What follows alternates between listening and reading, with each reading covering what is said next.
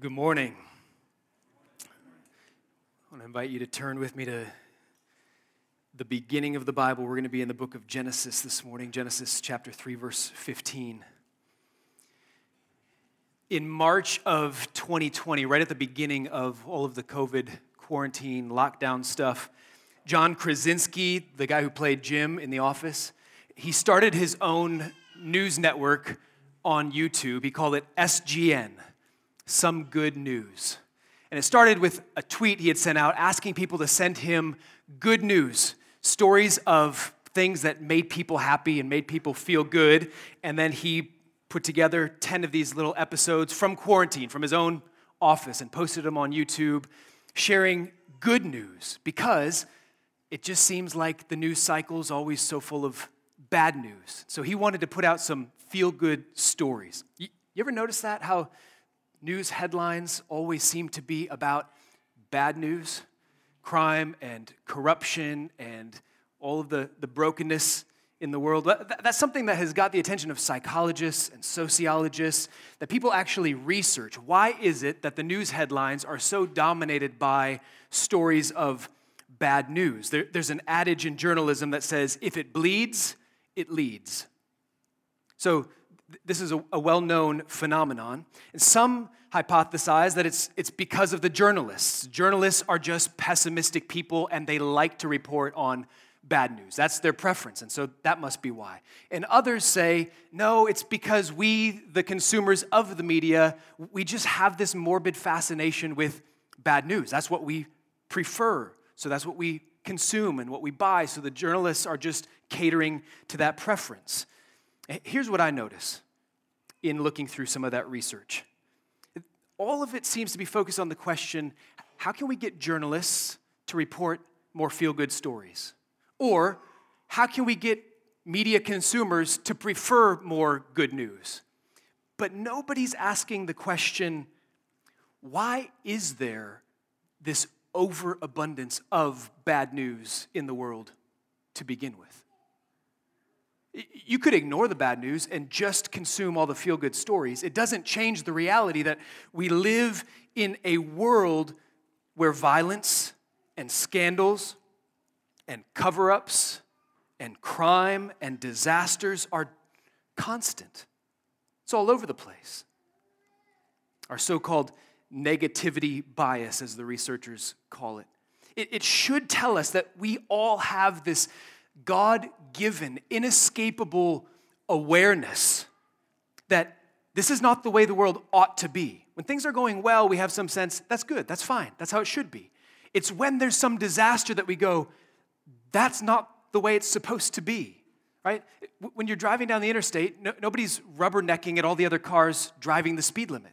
It's when there's an accident that everybody slows down and cranes to see what happened because that's not supposed to happen. There's a reason that gets our attention. It shouldn't be this way. The world is broken. Broken families, broken workplaces, broken government, broken education system, healthcare system, economy. The common factor in all of it is broken people, right? So it's obvious that you and I were born into a world at war. The question is, why? Why does conflict happen? Why does it happen in your own home, between you and your spouse, between you and your children? Why does conflict and drama happen in your place of work? Why is there conflict everywhere you turn? See, the thing is, bad news is not just out there somewhere in the world. Bad news affects us. We get bad news from time to time. And even the stories that don't seem like they directly affect us because we share this planet with the people who are doing those things. But even more important than the question why is a how question. How can this broken world be redeemed?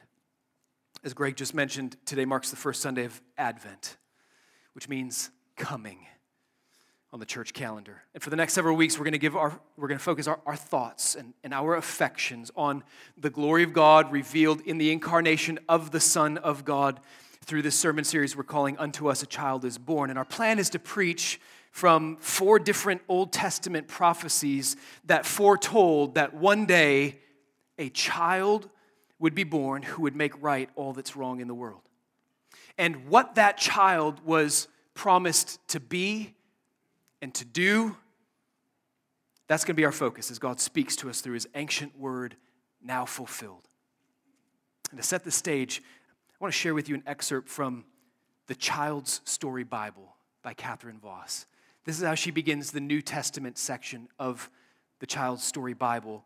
Coming out of that 400 years of silence we refer to as the intertestamental period, listen to these words. During all these years, most of the Jews were living in the land of Palestine, waiting. They had been waiting since the time of the great prophet Isaiah. They had been waiting and longing since the time of their great father Abraham. And for what were the Jewish people waiting and longing and praying? They were waiting for a child. The child God had promised to send to some Jewish mother. God first gave this promise to Eve when he said that someday one of her children would defeat Satan, who had brought sin and death into the world by tempting Eve to disobey God. This wonderful child who was going to come would again bring goodness and everlasting life to man. Many years afterward, God promised Abraham that this child would be one of his descendants and that all the nations of the earth would be blessed in him. 1900 years had passed since that time, but during all those centuries, the Jewish people had been looking for the promised child. The great prophet Isaiah, who lived about 700 years before the child was born, foretold his coming in these words, "Unto us a child is born, unto us a son is given, and the government shall be upon his shoulder, and his name shall be called Wonderful Counselor, the Mighty God, the Everlasting Father, the Prince of Peace." And God had sent many other wonderful promises about the child he would send. No wonder every Jewish mother wished to have a little son. No wonder she hoped deep in her heart that the long-promised child would come to her.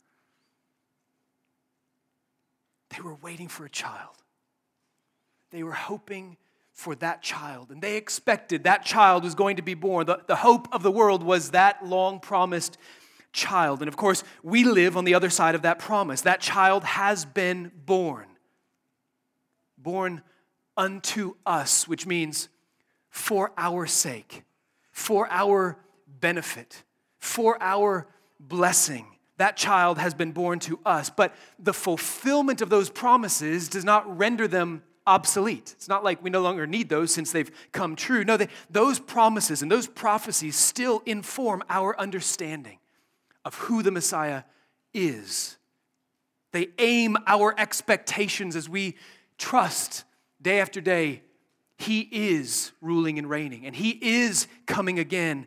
And these promises elicit our worship. Through them, we know with greater clarity who Jesus is and what he came to do. And so let's give our attention now to the Word of God from Genesis chapter 3. I'm going to read verses 14 and 15 and focus on verse 15. And we want to give our attention so that we may know Jesus and trust Jesus more than ever today. So I want to invite you, if you're able, to stand with me out of our regard for God and his word. Genesis 3:14 and 15.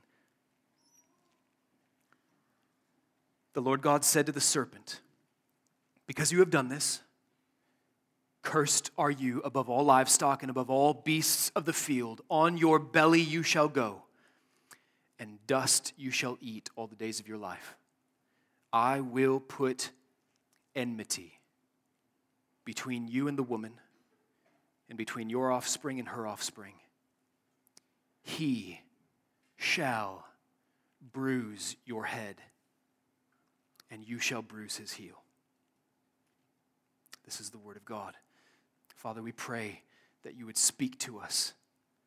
You spoke these words thousands of years ago, and you are speaking them today because your word is living and active. This is not an old, dead word. This is a living word. May it live today and cause our hearts to trust Jesus more. Amen. You may be seated. Genesis chapter 3 is the headwaters, the source of all the bad news in the world, all of human misery, all human sin, all human depravity. It all flows downstream from what happens right here in Genesis chapter 3. At the beginning of this chapter, Adam and Eve rebelled against God. They were tempted by the serpent to disobey God, to eat from the tree in the garden that God had forbidden. They disobeyed God, lifted their fist in high-handed rebellion against him. And from that first sin, as we've seen in the book of Romans, the first Adam and his rebellion, from this first human sin flows all of the subsequent idolatry in the world, all demon worship that has ever sprung up on earth, all blasphemy, all witchcraft. It all comes from this point. All of the cheating and the lying and the stealing and the embezzling and the corruption comes out of this point. All of the disloyalty and the backstabbing and the disrespect to authority flows downstream from here. All of the murder and the violence and the abuse and the war, all sexual immorality, all pornography and fornication and homosexuality and rape and pedophilia, it all comes downstream from this moment. All of the terrorism and the tyranny in the world. So this is a big deal. Bigger than Adam and Eve even comprehended in that moment when they rebelled against God. In the account of the first sin explains why bad news is prevalent in the world. But all of that is yet to come. That's to get ahead of the story. For now, there's one looming question in the garden, and that is, how is God going to respond? What is God going to do about this human rebellion? Back in Genesis chapter 2:17, when God commanded Adam not to eat from this tree, he warned him, in the day that you eat of it, you shall surely die. And the fact that Adam's sin leads to all of this corruption in the world makes this question relevant to you. What is God going to do about human sin? It matters because you and I are the recipients of bad news. We commit sin. We suffer when others sin against us. What is God going to do about human rebellion? He's already warned, in the day you eat of it, you will die. So we know sin brings death. But the question is, will God put an end to the rebellion without destroying the rebels? How could that be done? To end the rebellion would be to destroy the rebels. But then is God's plan for the world over? The answer comes in a surprising place. The first hint is found here in Genesis 3:15 in the curse that God pronounced against the serpent. Just think about that for a second. The curse that God speaks to the serpent. And in order to get our bearings and make sense of this text, we need to identify who's who in this one verse. There are 5 characters mentioned here. There's God, the serpent, the woman, the offspring of the woman, and the offspring of the serpent. And to be clear, God is the main actor in this passage. God is the one speaking these words. And not just speaking, God is passing judgment on the serpent for his actions. Verse 14, because you, the serpent, have done this, that is, deceived the woman, cursed are you. That's what's happening in this verse. When God addresses the man and the woman, he asks them questions and they answer him. When God speaks to the serpent, he asks no questions. He just decrees, cursed are you. And it strikes me that the serpent can't just slither off. You're like an exasperated parent trying to reprimand a teenager. Don't walk away from me while I'm talking to you. The serpent doesn't walk away. He can't. He's captured by the authority of God who is addressing him here. And in passing judgment on the serpent, God announces to the first man and the first woman and to the world that he has a plan which he himself will carry out. I, God, will put enmity between you and the woman. So one reality that should be abundantly clear to us is that God's response, in his response to that first rebellion, he is not ceding his authority over his creation or his creatures. It is his right to rule his world through his word, and he will do it. So the other main character present is the one God is addressing, the serpent. And that snake was introduced back in Genesis chapter 3, verse 1 like this. Now the serpent was more crafty than any other beast of the field that the Lord God had made. Right off the bat, you know this is trouble. The serpent is the one who deceived the woman who ate the fruit from the tree in God's garden. The arrival of the serpent in Genesis chapter 3 comes with this ominous, foreboding presence with those words, he was more crafty than any other beast. Because up to this point in the creation account, everything is good. Everything is abundant and plentiful. It's just blessing after blessing after blessing that God lavishes on Adam and Eve. Everything God made was good, good, good, and very good. And then this crafty creature shows up in the garden.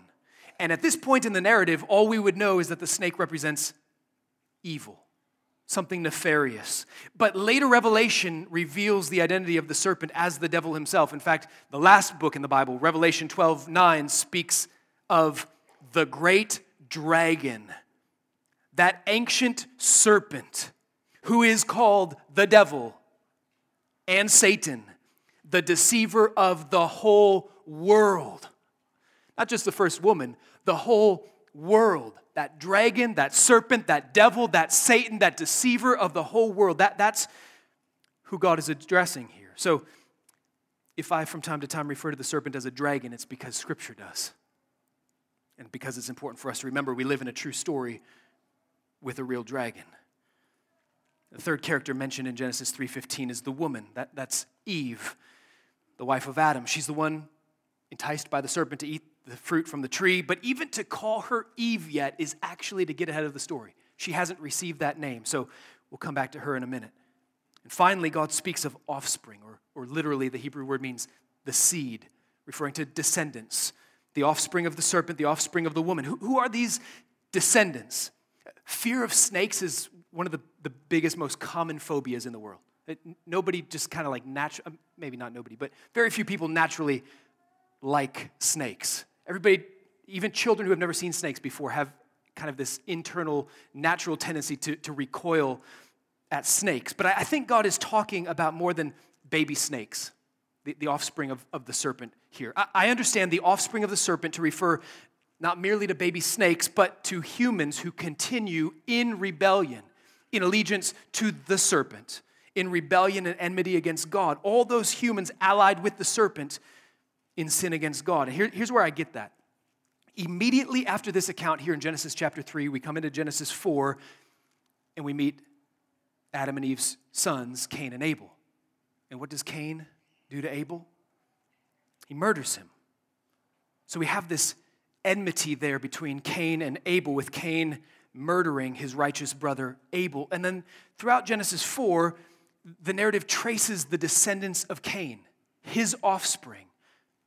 And you might describe their behavior as serpent-like. The text narrows in on one in particular, Lamech, the third great grandson of Cain. He was a polygamist and a murderer too. So we have this clear lineage of evil, humans in rebellion against God. And then there's a change when we get to another son God gave to Adam and Eve, Seth. The offspring of the woman I take to mean those who trust in God and his promise to save them from sin and death and the devil. In contrast to the lineage of Cain in Genesis 4, the line of Seth begins with people calling on the name of the Lord, Genesis 4:26. Seth's third great grandson, Enoch, that corresponds to Cain's third great grandson, Lamech. Enoch walked with God, and God took him because he pleased God. Hebrews 11:5 says of Enoch, he was commended as having pleased God. Enoch was a righteous man. And Enoch's great-grandson was Noah. And according to Genesis 6:8-9, Noah found favor in the eyes of the Lord. Noah was a righteous man, blameless in his generation. Noah walked with God. So we have these two very different developments in human history. Offspring of the serpent, offspring of the woman. The wicked seed and the righteous offspring. Those are the characters here. Needless to say, Genesis 3:15 is a momentous verse. It's monumental because it's spoken by God himself. It's momentous because it's spoken by God to the foremost power of darkness in the universe, that dragon, that serpent, the devil.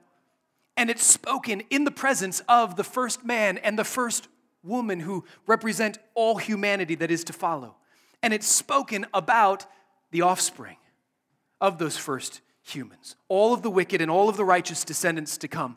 This verse, what God has to say here, is a big deal. And if we zoom out, we see that even in the literary structure here, Genesis 3:15 is strategically located at the center, highlighting this as God's response to human sin. Look, when God shows up in the garden, he walks through the garden, man and woman first hide themselves. God confronts the man, the woman, the serpent, and it plays out in this narrative in a structure that's called a chiasm, which is common in Hebrew literature. It's a pattern that unfolds forward and then backward, like A, B, C, B, A.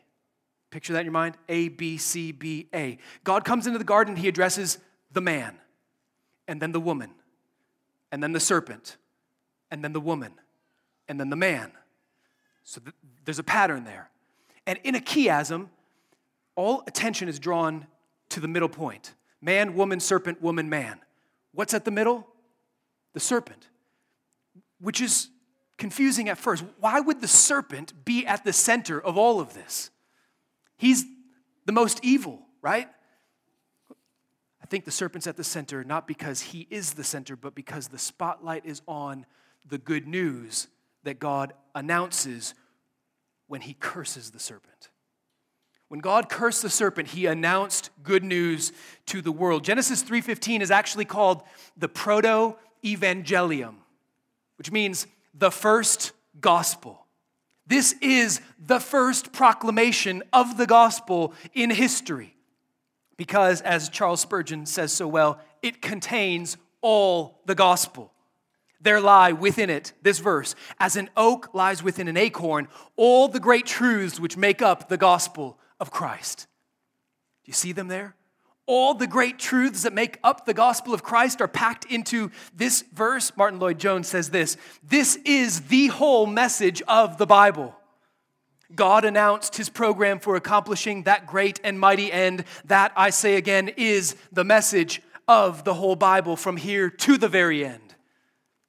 The whole message of the Bible in this verse, in this curse to the serpent. The first announcement of the gospel here is not only structurally at the center of the literary narrative, it is thematically at the center of the entire Bible, and it is functionally at the center of the entire history of the cosmos. What God says right here. So how is the serpent's curse good news for the world? I'm glad you asked. Let me point out three gracious promises God announces here: enmity, offspring, and victory. First, God promises enmity. Verse 15, I will put enmity between you and the woman and between your offspring and her offspring. And because the word enmity sounds negative, like hostility, animosity, war, it's easy to read that and think, that doesn't sound good. It sounds like God is condemning humanity to this endless war. Pay attention to what God says. Placing enmity between the serpent and the woman, that is an act of mercy. Mercy to the humans. Remember, the man and the woman chose to join the serpent in rebellion against God. And so when the Lord God came into his garden to call his creatures to account before him, God alone stands on the side of righteousness. And the serpent and the woman and the man stand in rebellion against God. And it's crucial to have that alliance clear in our minds. God over here, the serpent, the man, and the woman on this side, so that we hear these words with their full effect. Listen again. I will put enmity between you and the woman, and between your offspring and her offspring. The humans have rebelled against God. They disobeyed God's word. They hid themselves from the presence of the Lord. So we know how they feel in their guilt and their misery. And yet God here is promising, I'm going to reclaim them to my side. I will have them back. God will not leave them as allies of the serpent and enemies of God. God is here promising He is going to work in such a way so as to transform their hearts and make them mortal enemies of the serpent. That's good news. God promises to intervene. God promises He Himself will act so as to bring them, the man and the woman, back to Himself. Not because they're deserving. They are ill-deserving. We know the sentence they deserve is death, and yet God is saying, I'm not going to leave them there with the serpent. Just when that crafty, beguiling serpent thought he had won humanity over to his rebellion against God, God curses him, curses the serpent. What's the curse? A mortal enemy who will oppose you until the end. That is a curse to the serpent, not to the man and the woman. And in every generation, God Himself has ensured that there are humans who love righteousness and hate wickedness, who bow their hearts in allegiance to God alone, who trust God and obey God and shun evil. God has seen to it, just as He said He would do. I, myself, will place enmity. God makes it so, because He will possess a people for Himself, and He Himself will put it into their hearts to oppose the evil one. When God cursed the serpent, He blessed Adam and Eve, though they didn't deserve it. Next, consider the good news contained in the mere mention of the woman's offspring. We already saw, chapter 2, verse 17, God's warning, in the day that you eat of it, you shall surely die.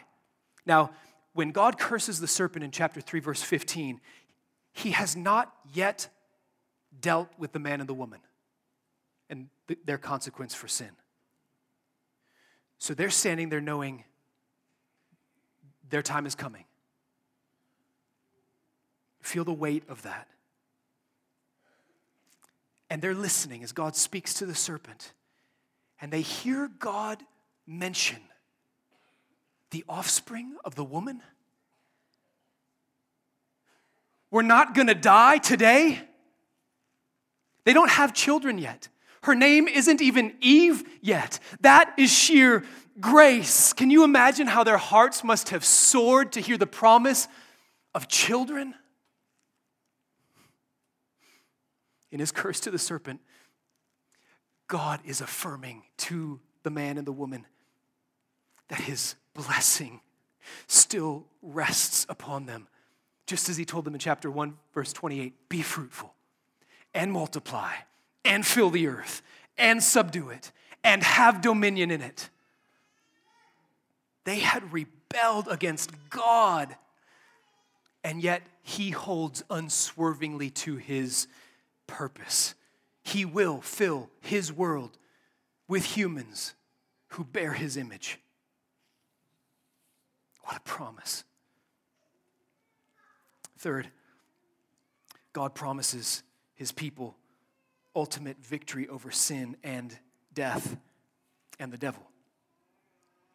Look at the second half of chapter 3, verse 15. He shall bruise your head and you shall bruise his heel. After cursing the serpent with mortal enemies descended from the woman, God indicates here the ultimate outcome of this hostility. The righteous will achieve final and ultimate victory over the serpent. Notice the third person masculine singular, he. He shall bruise your head. You shall bruise his heel. Not they, plural, he, singular. There will be one born of a woman who will deal the death blow to the dragon. And God even reveals here that this snake crusher will accomplish victory through his own suffering. Pay attention to the contrast. The offspring of the woman will strike the serpent's head. The serpent will strike his heel. The head and the heel are opposite ends of the body. To be struck in the head is to receive a fatal blow. To be struck in the heel is not. And God is showing us that the way the child will destroy the serpent, he will triumph decisively, but he will do so through his own suffering. He will not emerge unscathed. He will be struck before anything else happens or unfolds in the story of God, God is already foretelling, promising, guaranteeing the serpent will be defeated. I will put enmity between you. He shall bruise your head. Which raises a question. Why would God write the serpent into the story anyway? Why is the serpent in the garden? Think of it this way. Why does any author write any villain into a good story? Why is Voldemort in Harry Potter? Why is there a dragon in Beowulf? Why is Sauron in The Lord of the Rings or the White Witch in Narnia? Why is any villain in the story? To be defeated, of course. To be crushed. That's what they are there for. St. George and the Dragon would hardly be a story without a dragon. The dragon exists to magnify the glory of the dragon slayer. And so right here in this verse, at the very beginning of it all, the glory of the grace of God is first revealed. This is gospel. This is gospel. Before God has pronounced a single word of judgment against the man or the woman, God graciously promises enmity and offspring and victory. And just think, if the promise, if the foretelling, if the prophecy of the Savior was expressed with so much grace and kindness, then how much more grace is there in the fulfillment of the promise? Just talking about it before it's even happened is grace. And then to know that it has all come true. What was promised to past generations in hints and shadows, can you believe that? You and I, who are we? What say did you have in when you would be born in human history? You and I get to live in the time on this side of the fulfillment of the promise to know we're not waiting anymore. We're not waiting for the dragon slayer to be born. He has been born unto us. He has come. And we know his name, Jesus. And we love to say his name. We love to sing his name and shout his name. We love to lift high his name. We love to pray in his name. We love the name of Jesus because we know that he is the one born to crush the head of the serpent. From his birth, Jesus epitomized enmity with the serpent. We know that darkness trembled when he was born because Herod demonically slaughtered all of the baby boys under the age of 2 in and around Bethlehem. When Jesus began his public ministry, he spent 40 days in the wilderness successfully resisting every temptation thrown at him by that serpent. When Jesus went about his public ministry, he would draw near to people oppressed by demons, and they would cry out in fear things like, "Have you come here to torment us?" They knew who he was and what he came to do. The one who embodied all of that enmity. He was the mortal enemy of that serpent. And it was Satan who put it into the mind of Judas Iscariot to betray Jesus, which led to his crucifixion. Jesus is the epitome of enmity with the serpent.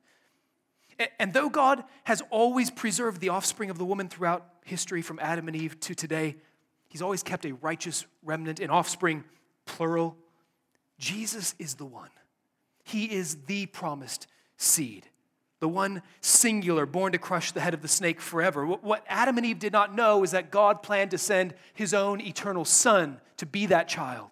Hebrews 2 in the New Testament says it like this: he himself likewise partook of the same things. That is, our humanity. He partook of our humanity so that through death he might destroy the one who has the power of death, that is the devil. And Jesus was struck down. But when he rose from the dead, he dealt the death blow to death itself. 1 John 3:8 says, the reason the Son of God appeared was to destroy the works of the devil. Colossians 2:15 says of him, he disarmed the rulers and authorities. Those are supernatural, spiritual forces of evil. He disarmed them and put them to open shame by triumphing over them in him. What a Savior. where does that leave us? It leaves us with a pointed question. This text raises a question. Are you at peace with God and his people through faith in the Savior he promised? Are you at peace with God and his people through faith in the Savior he promised? Through Genesis 3:15, God intends to engender faith in Jesus. That's what this verse is meant to do. It's what it was meant to do from the beginning. What do you do with a promise?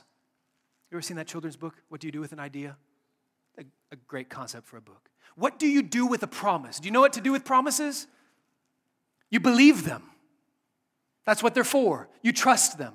You put all of your hope in them. That's what Adam did with this promise, the very first promise of a Savior, the proto-evangelium, the first gospel. What did Adam do with it? He believed it. Look at Genesis 3:20. This is after now God has cursed the serpent. God has told the man and the woman what their judgment will be. After that, judgment has just been pronounced. That wraps up in verse 19. Verse 20, very next verse. The man called his wife's name Eve because she was the mother of all living. Eve sounds like the Hebrew word life giver. Life giver. In the day that you eat of that tree, you will surely die.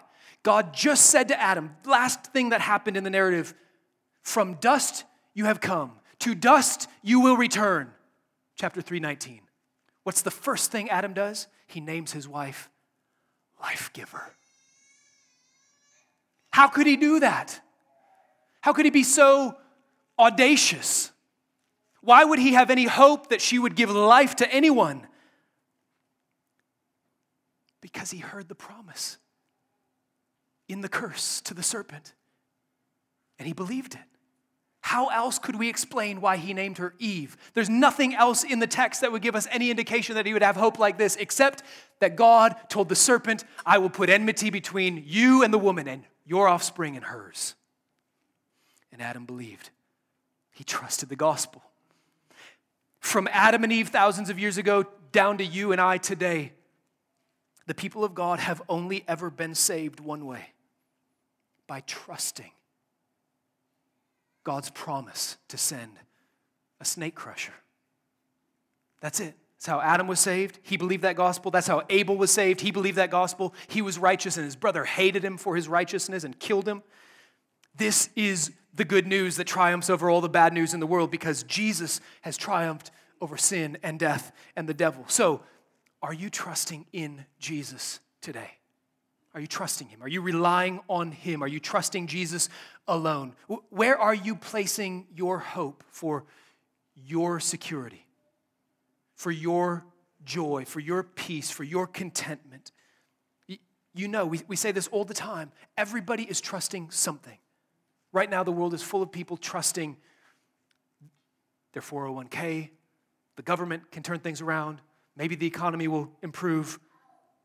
Trusting in relationships, romance and sex, trusting in substances, trusting in stuff. Everybody's looking to something for satisfaction. Where are you placing your hope? Those who trust God's promise to defeat all sin and evil through that dragon slayer, Jesus. All who trust that promise enjoy peace with God. Everyone else is at war with God. Romans 5:1, as we just preached through recently. Therefore, since we have been justified by faith, we have peace with God through our Lord Jesus Christ. On account of Jesus, his righteous life, his substitutionary death, his resurrection from the dead, God mercifully pardons all your sin and he counts you righteous in his sight. He clothes you with the righteousness of Jesus just like he clothed Adam and Eve with the skins of an animal slain for them when they knew they were naked in the garden. Those who trust in God's promise, his promised Savior, they enjoy peace with one another, peace with God's people. 1 John 1:7. If we walk in the light as he is in the light, we have fellowship with one another. And the blood of Jesus cleanses us from all sin. When your sins are forgiven, then you can be at peace with those in your home, those at your place of work, those in your church. And if you're at peace with God, then God himself has put enmity between you and the serpent. Listen to Charles Spurgeon again. He who is born into this world but once and knows nothing of the new birth must place himself among the seed of the serpent. For only by regeneration can we know ourselves to be the true seed. It means to save us. And how does God deal with us who are his called and chosen ones? He means to save us. And how does he work to that end? The first thing he does is he comes to us in mercy and he puts enmity between us and the serpent. That is the very first work of grace. Have you experienced that work of grace in your heart? If so, then you're no longer a slave to sin. If there's some sin dominating your life, look to Jesus, who has crushed the head of the serpent at the cross, triumphed over the grave. He means for you to be free and not enslaved to any sin. And it also means that you should not be surprised if and when the world hates you. Some Christians get up in arms like, oh no, what is this strange thing that's happening? People don't like us. 1 John 3, we should not be like Cain, who was of the evil one and murdered his brother. That's true. And why did he murder him? Because his own deeds were evil and his brothers were righteous. So do not be surprised, brothers, that the world hates you. Don't be surprised. Take it as a sign that God has put enmity between you and the serpent. And if you are trusting in Jesus Christ this morning, then you share in his triumph over that dragon. That's why Paul can say to the believers in Rome at the end of his letter, Romans 16:20, the God of peace will soon crush Satan under your feet. You plural, you believers in the church. Why? How? Because he has done so in Christ Jesus at the cross. The grace of our Lord Jesus Christ be with you. So this Advent, remember that the snake crusher has come. He has come. And he has been exalted to the highest place. And God has given him the name that is above every name. And he is now today ruling and reigning until, as 1 Corinthians 15 says, until all his enemies are made a footstool under his feet. He is worthy. Amen. Come, Lord Jesus. Let's pray.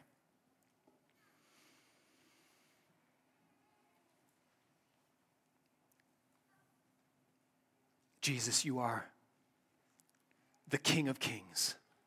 You are the Lord of Lords. You are the one who rules victoriously, triumphantly. And what a victory you have won. And it is our joy. It is our privilege to share in the spoils of your victory and to receive the blessings that are ours through you by grace. We know we don't deserve any of this. Father, thank you that you have made such wonderful promises to your people from the beginning and that you yourself have fulfilled them.